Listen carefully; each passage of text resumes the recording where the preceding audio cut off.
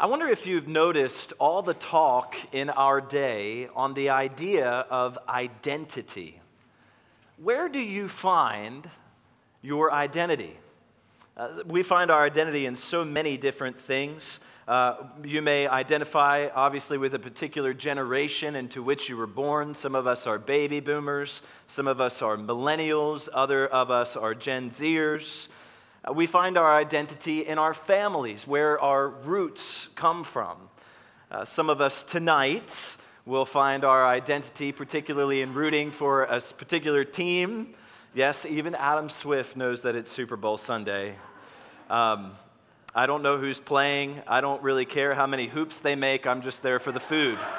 So, if it's an election year, we're going to feel that part of us that finds our identity in a particular political affiliation, Republican, Democrat, Independent. We find our identity in what we do, in our occupation. But how can we be sure that we are finding our identity and building our identity the way that we should be? How do we build our identity?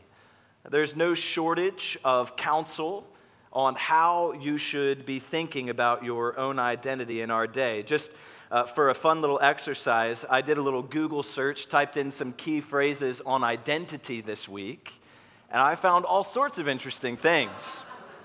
There was one article entitled, "How to Be True to Yourself and Cultivate Your Identity."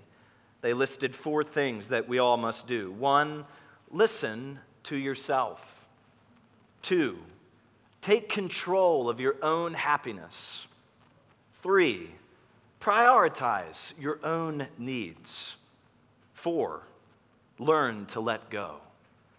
Another article that was very much kind of a motivational speech said, "You are who you are, and no one can take who you are away from you. I've learned over time that we are valid, no matter what." Then there were very strange articles. This was my favorite one in particular. This person saying how to build your self-identity. Their advice was this: date in private. Love in private. Be happy in private. That way, you can take your losses in private. Maintain in private. Rebuild your identity in private. I have no idea what that means. You can explain it to me after the service in private.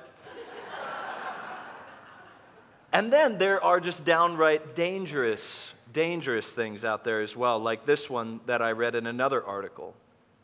Quotes, "One of the healthiest habits for self-identity, take nothing personally. It has everything to do with them and nothing to do with you." The word on the street in our day is know who you are and be true to yourself. Now, the Bible comes along and challenges our notions of identity. It asks us not to find our identity in what we are or things even outside in our world, things extraneous to us. But the Bible, and specifically the book of Colossians, challenges us to actually find our personal identity in the identity of another, the Lord Jesus Christ. To seek and find ourselves actually in that which is eternal, that which is highest, that which is grandest. And the book of Colossians, really we could say, is a book on Christian identity. What is the new identity that we obtain in and through the Lord Jesus when we place our faith in Him? And so in the coming weeks and months, we're going to be looking at this letter and what it has to say about who Jesus is and the new identity that we have been given in Him. Now, here at Grace, we love to just work our way through books of the Bible, verse by verse, section by section.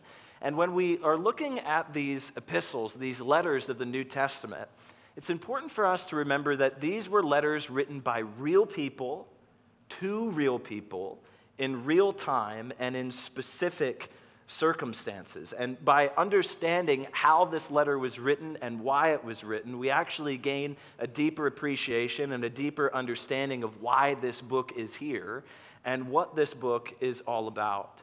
And so this morning, I want us simply to do sort of an introductory overview of what is Colossians and what are we in for? We're just going to look really at the first two verses this morning. Verses 1 and 2 is going to answer for us the who and the where of this book.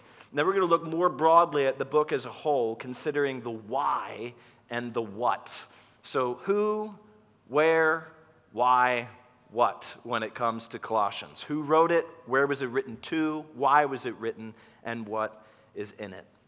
So we're going to start with the who. Verse 1 introduces us to who this letter was written by. If you take a look at verse 1, we read, Paul, an apostle of Christ Jesus, by the will of God. This letter is one of Paul's letters. Paul actually wrote 13 of the 27 books of the New Testament. That's about a quarter of the New Testament. And he was one of the apostolic figures in the church. Now, we throw the word apostle out quite a lot. We use it. We talk about the apostles. We use the word apostolic. But oftentimes, we use that word without really considering what it means. Who were the apostles?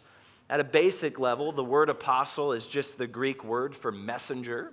But when we're talking about the apostles, capital A, we're talking about specially appointed men who met particular credentials and qualifications for a unique purpose and time within Christianity. Sometimes you hear people today, Christians today, say that they have the gift of apostleship or that they exercise an apostolic ministry. I would want to challenge those folks to be careful in their claims about that, because when the Bible speaks about apostles, it's talking about unique individuals for a unique time in Christianity. First of all, the apostles, we can read, if we go back to Mark's gospel in chapter 3, if you remember back in chapter 3, verse 14, we read that Jesus appointed 12, the disciples, whom he also named apostles, so that they might be with him and send them out to preach. These were men who were specifically and specially appointed personally by Jesus. In the beginning of church history, when we read in the book of Acts and we read about the apostles choosing what man would fill Judas's place after Judas had betrayed Jesus and then committed suicide, Peter lays out the credentials that that next man would have to meet to be an apostle. And in chapter 1, verse 22 and 23, he says, must be one of the men who accompanied us during all the time that the Lord Jesus went in and out among us, beginning from the baptism of John until the day when he was taken up from us. He goes on to say that this individual must have been an eyewitness to the resurrection of Jesus. Now, if you know the story of Paul's life, you know that he was specifically and specially appointed by Jesus, but that he had not actually been a follower of Jesus during Jesus' life and ministry. In fact, I think Paul is very careful in verse 1 to make the point, if you look again, he calls himself an apostle of Christ Jesus by the will of God. Because if you know his life story, you know that he was absolutely against Jesus and all the followers of Jesus before God radically changed his life. His conversion and calling was one that was dramatic, amazing, radical. In Acts chapter 9, we discover that Paul was actually a terrorist against Christianity in the beginning of his life as a Jewish man. And he was on his way to the town of Damascus, literally to go and persecute Christians, when on the road, Jesus appeared to him in all his shining glory, blinding Paul and calling him to his service. And Jesus said in that occasion, he said, Paul is a chosen instrument of mine to carry my name before Gentiles and kings and the children of Israel. And so Paul became a follower of the Lord Jesus, turned from a terrorist to totally committed to the Lord Jesus Christ and the message of the gospel. In Galatians 1, as he's telling his testimony in the beginning of that book, he talks about how the message that he received was from no man, but came directly from the Lord Jesus himself. And then he has this beautiful saying where he says, "It's been said in the church that he who used to persecute us is now preaching to us." And he says, "They glorify God because of me." Paul's life had been radically upended, radically changed. And when he was called and converted by Christ, Jesus said, "You will see how much you will have to suffer for the sake of my name." And Paul did radically suffer for the gospel. If we would go to 2 Corinthians and look in chapter 11, for instance, he gives us his resume of persecution. And starting in verse 24, he says these words, "5 times I received at the hands of the Jews the 40 lashes less one. 3 times I was beaten with rods. Once I was stoned. 3 times I was shipwrecked. A night and a day I was adrift at sea, on frequent journeys in danger from rivers, danger from robbers, danger from my own people, danger from Gentiles, danger in the city, danger in the wilderness, danger at sea, danger from false brothers, in toil and hardship through many a sleepless night, in hunger and thirst, often without food, in cold and exposure. And apart from other things, there is the daily pressure on me of my anxiety for all the churches." So Paul lived a pretty easy life. This is a man who deeply suffered for the cause of the gospel. And actually, as he is writing the book of Colossians that we are going to study together, we see that he is actively suffering as a servant of Jesus. He tells us in Colossians chapter 4, verse 3, that he speaks about the mystery of Christ, on account of which I am in prison. So as we read these words, we're reading a prison letter written by a man who is speaking under the authority of the Holy Spirit, recording for us God's word, a man who took hits for Jesus and has a lot to teach us. Well, that's the who. What about the where? Where was this book written to? If you take a look at verse 2, he tells us he's writing to the saints and faithful brothers in Christ at Colossae. He's writing to the church in the ancient city of Colossae. Now, we don't know much about this city, and we actually don't know much about this church. We do know that this was not a church that had been planted by Paul, though he had planted many churches himself. We're actually pretty sure that he never even visited this church. So the question would be, how does Paul have a connection with this church that he did not plant and that he had never visited? His connection was through a man named Epaphras. And we're introduced to this man in verse 7. Who is Epaphras? He was a missionary church planter in his hometown of Colossae. And he was also in Paul's network of ministry partners. If you look at verse 7 of chapter 1, Paul says to these Colossians, "You learned it, the gospel, from Epaphras, our beloved fellow servant. He is a faithful minister of Christ on your behalf." How did Epaphras come to know Paul? How did Epaphras come to be a believer in Jesus? Most likely, Epaphras came under conviction of his sin and came to be a convert of the Lord Jesus during the time that Paul was doing his 2-year evangelistic stint in the city of Ephesus. We're told in Acts 19, verses 9 through 10, that Paul reasoned daily in a place called the Hall of Tyrannus, and that this went on for 2 years so that the residents of Asia heard the word of the Lord, both Jews and Greeks. I love the picture of this no-name man, this ordinary man. Epaphras leaves his quite unremarkable city of Colossae, and he makes his way into the big city of Ephesus, maybe to do some business. And as he's walking down the streets of Ephesus, he hears all this clamor, all this name being spoken. Hey, have you heard Paul yet?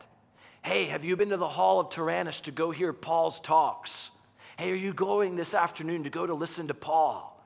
And so he follows the crowd, finds a seat, and he's probably thinking he's going to see some extraordinary speaker. And this ordinary man, who looks like he's taken quite a lot of blows in his life, starts to talk about this amazing story of the person of Jesus of Nazareth. And as Epaphras listens, the Holy Spirit opens up his heart to trust in the Lord Jesus for salvation. And what does he do? He becomes a disciple of Paul. And Epaphras took this gospel message home to his home city in Colossae. And as a result, Paul is able not now just to write to ordinary old Colossians, but in verse 2, he's able to address them now as saints and faithful brothers in Christ. They live in a kind of burnout town, an insignificant little city, but they're far more important than just being in Colossae. They are now in Christ because the gospel has come to bear through one of their own.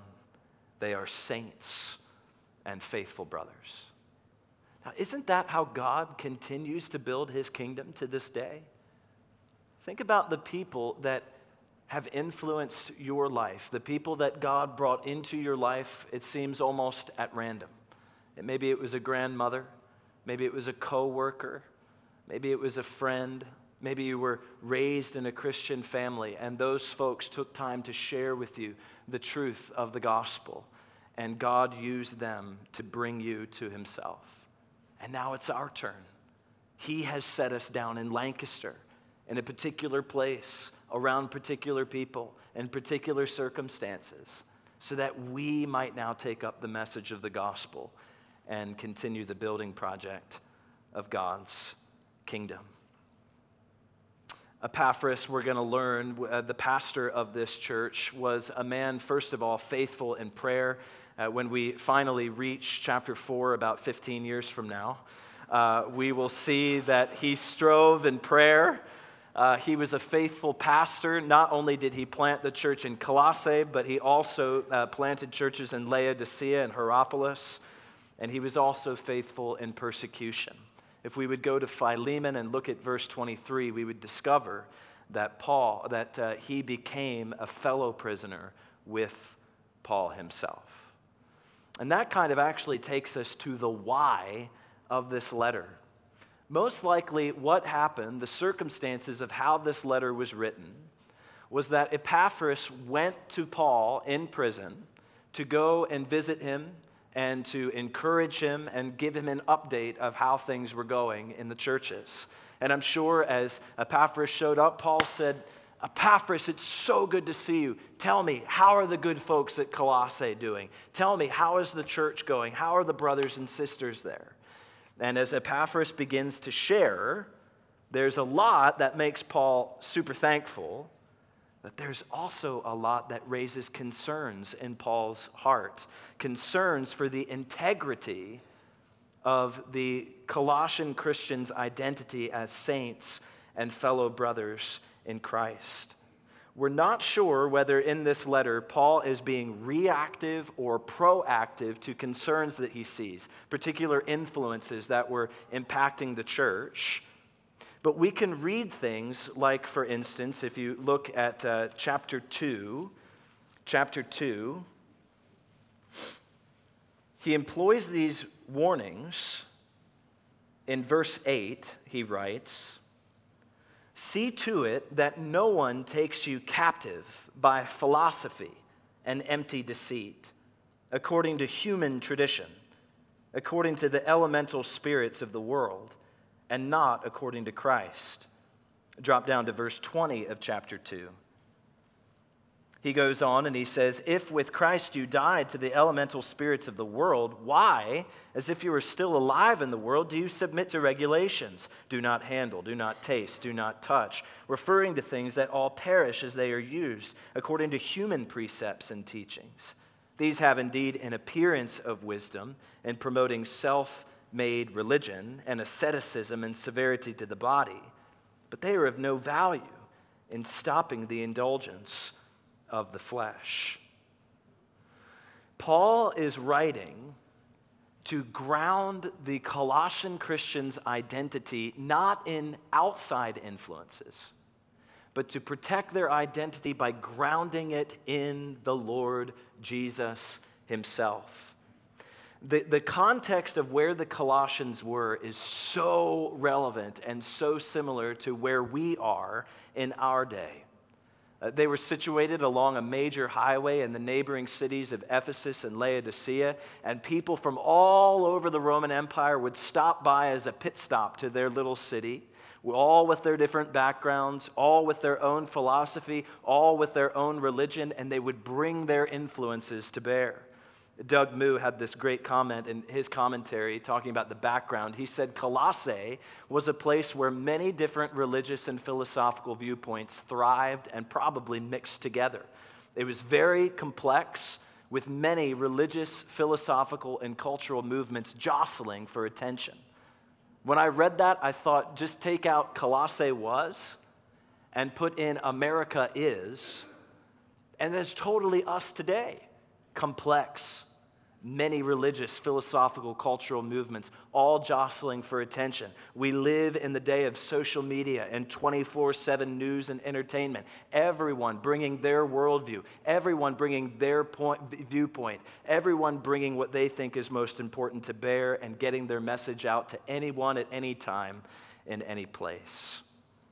Tim Keller said recently, right before he died actually, in a talk that he gave, he said, right now, the culture is discipling your kids.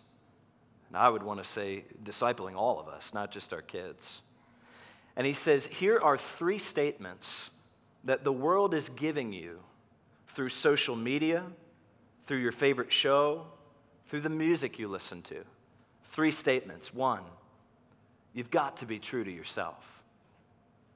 2, in the end, you've got to do what makes you happy. And 3, nobody has the right to tell anybody else what is right and what is wrong. I think Tim Keller's right. We're living in the your truth culture of individualism. Pursue what pleases you. Pursue self-fulfillment. And I think that message has even made its way into the Christian scene here in America. I sense it in my own heart. Do you sense it in yours? A prevalency to be self-oriented, to be self-focused, rather than God-oriented and God-focused. And how can these influences be remedied? Only by being reminded of who Jesus is and being grounded in him. R.C. Sproul said recently, he's not recently because he's passed away, but in recent history, he was asked, what is the greatest battle that the church is fighting in our day? What would your answer be to that question? Greatest battle that the church is fighting today? His answer surprised me. Without blinking an eye, this is what R.C. said. He said, that's a no-brainer. It's the battle that the church has had to fight in each and every age of its existence. Who is Jesus? And what has he done? Because getting Jesus right, according to Scripture, influences everything else in understanding who we are in him and the lives that we are to live according to his truth. And so Paul, writing to a church that's living in a mixed bag culture influenced by the spirit of the age, he seeks to combat all the influences that are seeking to invade their God-given identity in Christ by writing a beautiful, compelling, majestic portrait of the all-sufficiency and supremacy of the Lord Jesus Christ, holding up Jesus in all his glory to understand who we are through our faith in him. Again, Doug Moo says the key religious theme throughout Colossians is the centrality and supremacy of Jesus The Christology, that is the teaching about Jesus in Colossians, is eminently practical. It has to do with the everyday existence of our lives, providing the basis on which Paul can claim that genuine spiritual experience can only be found in Jesus and in Jesus alone. It seems so counterintuitive to our age, but the key to a self-fulfilling identity is actually to find our identity not in ourselves, but in another, the Lord Jesus Christ. So we're going to go on this journey together. Who wrote this book? Paul. Where was it written? To the Christians in Colossae. Why was it written? To ground our identity in Christ. And then that leaves us with the what. As we go on this journey, what is Paul going to teach us as we make our way through this book? Let me give you a broad overview of what Paul is doing here before we wrap things up. When we look at chapter 1, Paul is going to begin by teaching us who Jesus is and who we are in him, essentially the gospel message. What did Jesus come to do? What has he accomplished? And who are we when we place our faith in him and are given this radical new identity?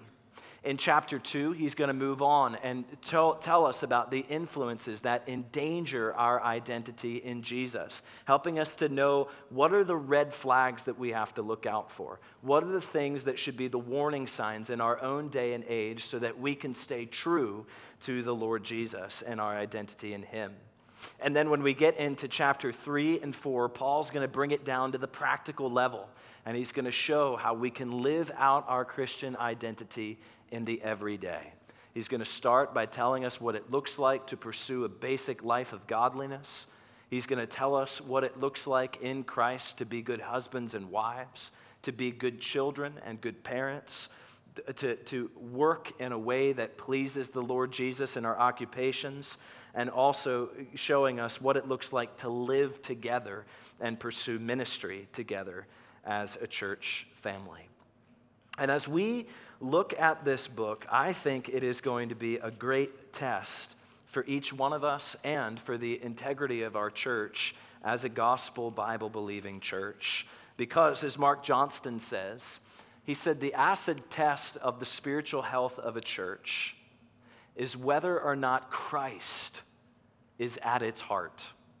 Not just in some vague and general sense, but Christ in all his glory as he is set before us in God's word.